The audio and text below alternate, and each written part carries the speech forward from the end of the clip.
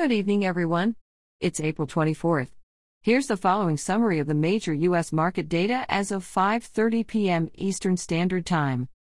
The S&P 500 gained 1.09% and closed at 4,180.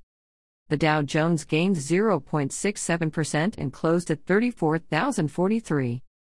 And the Nasdaq gained 1.44% and closed at 14,017.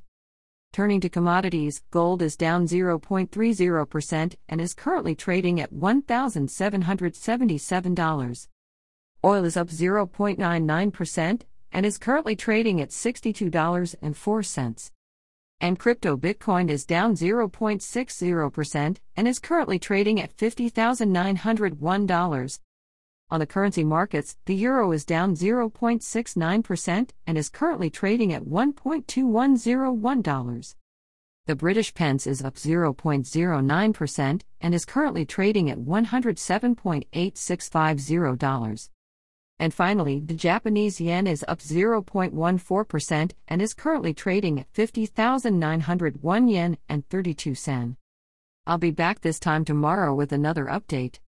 This podcast was produced using AutoGen podcast technology from Classic Studios.